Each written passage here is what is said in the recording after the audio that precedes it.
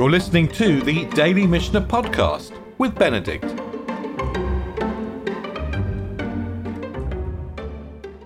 We're in chapter 10 of the Mishnah of Terumot, and we've been talking about cooked mixtures of terumah with ordinary food. And we found out that sharing taste, certainly sharing good taste, is like sharing truma. If the truma shares a taste with the ordinary food, then effectively it infects it. The ordinary food becomes truma. But sharing a smell or removing a bad taste may not have the same effect.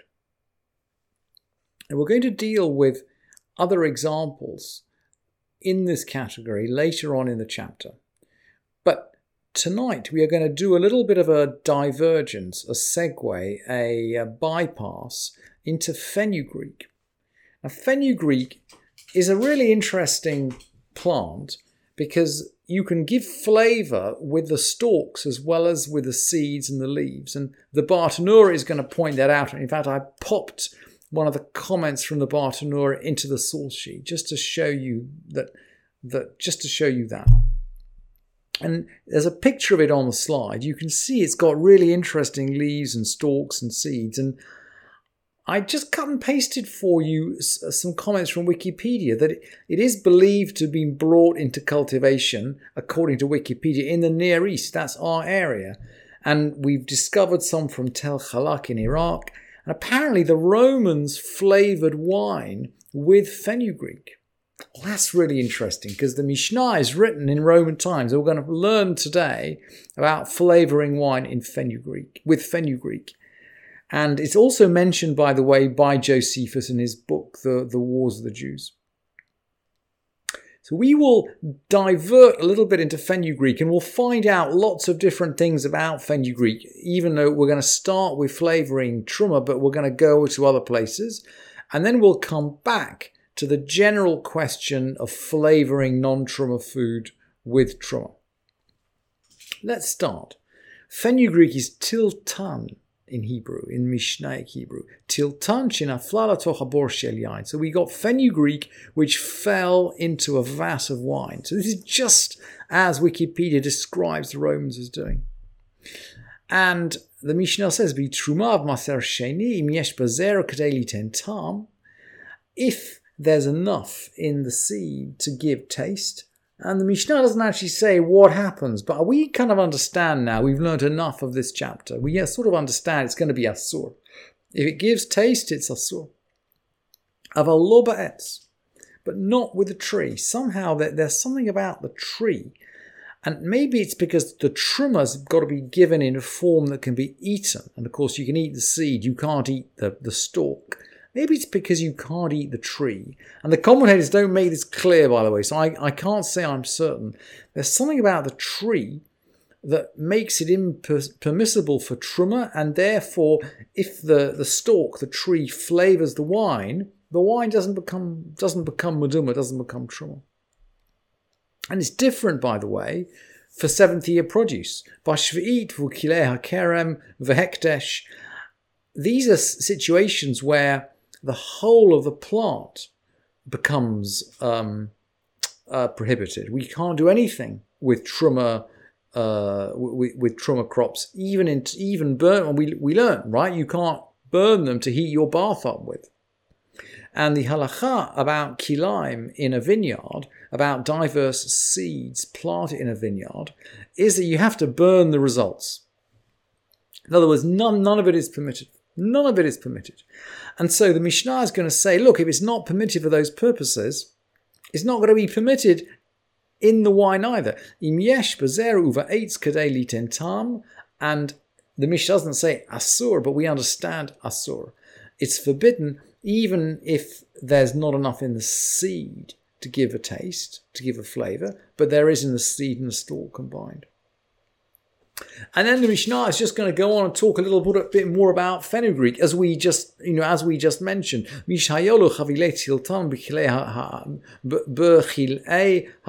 you had bunches of fenugreek in kilaim of the vineyard, in other words, you've got diverse species planted in a vineyard, and this is a specific halacha of kilaim that's taught in Devarim in, I think it's chapter 22. Everything that is produced from these kilaim has to be burnt. And the Mishnah reinforces Yidaleku. So if he had, everything has to be burnt. So how does it work with truma? Now we're sort of again we're freely associating with a fenugreek. If you had bunches of fenugreek, well, maybe both the seeds and the stalks are useful for flavouring. But remember, we've said only the seeds make good truma. We're going to beat them. Beat them means thresh them, take out the seeds, and calculate the amount of seed within them for setting aside truma. We don't have to set aside truma from the stalk. But the Mishnah continues, imhi frish, if we did set aside truma from the stalk. In other words, if we set aside our truma before we carried out the threshing, then we got a problem. We can't, once it's been, and of course we've learned this before, intent and thought are crucial. Once you've intended to set aside the truma, you can't go back and say, look, I'm going to I'm going to thresh out this truma and just take the seeds. You've got to give the stalks together with the seed.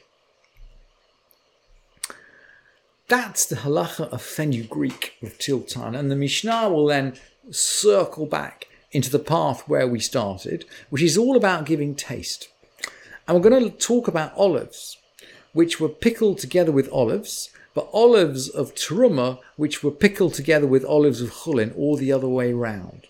Zaytei chulin shekvashanim zaytei teruma. So we've got a whole pickling jar of olives, of ordinary olives of chulin, which are pickled together with some olives of teruma. So this is parallel to the example of the storehouse where some truma has fallen into the chulin.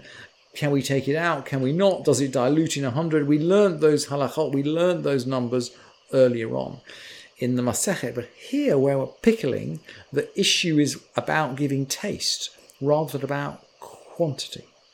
So we're going to learn whether it's crushed chulin with crushed truma, or maybe crushed chulin with whole truma, or with juice of truma. They're all forbidden because the taste of that stuff, if you're dealing with crushed chulin, if you're dealing with crushed olives, the taste of that stuff is going to go into the olives.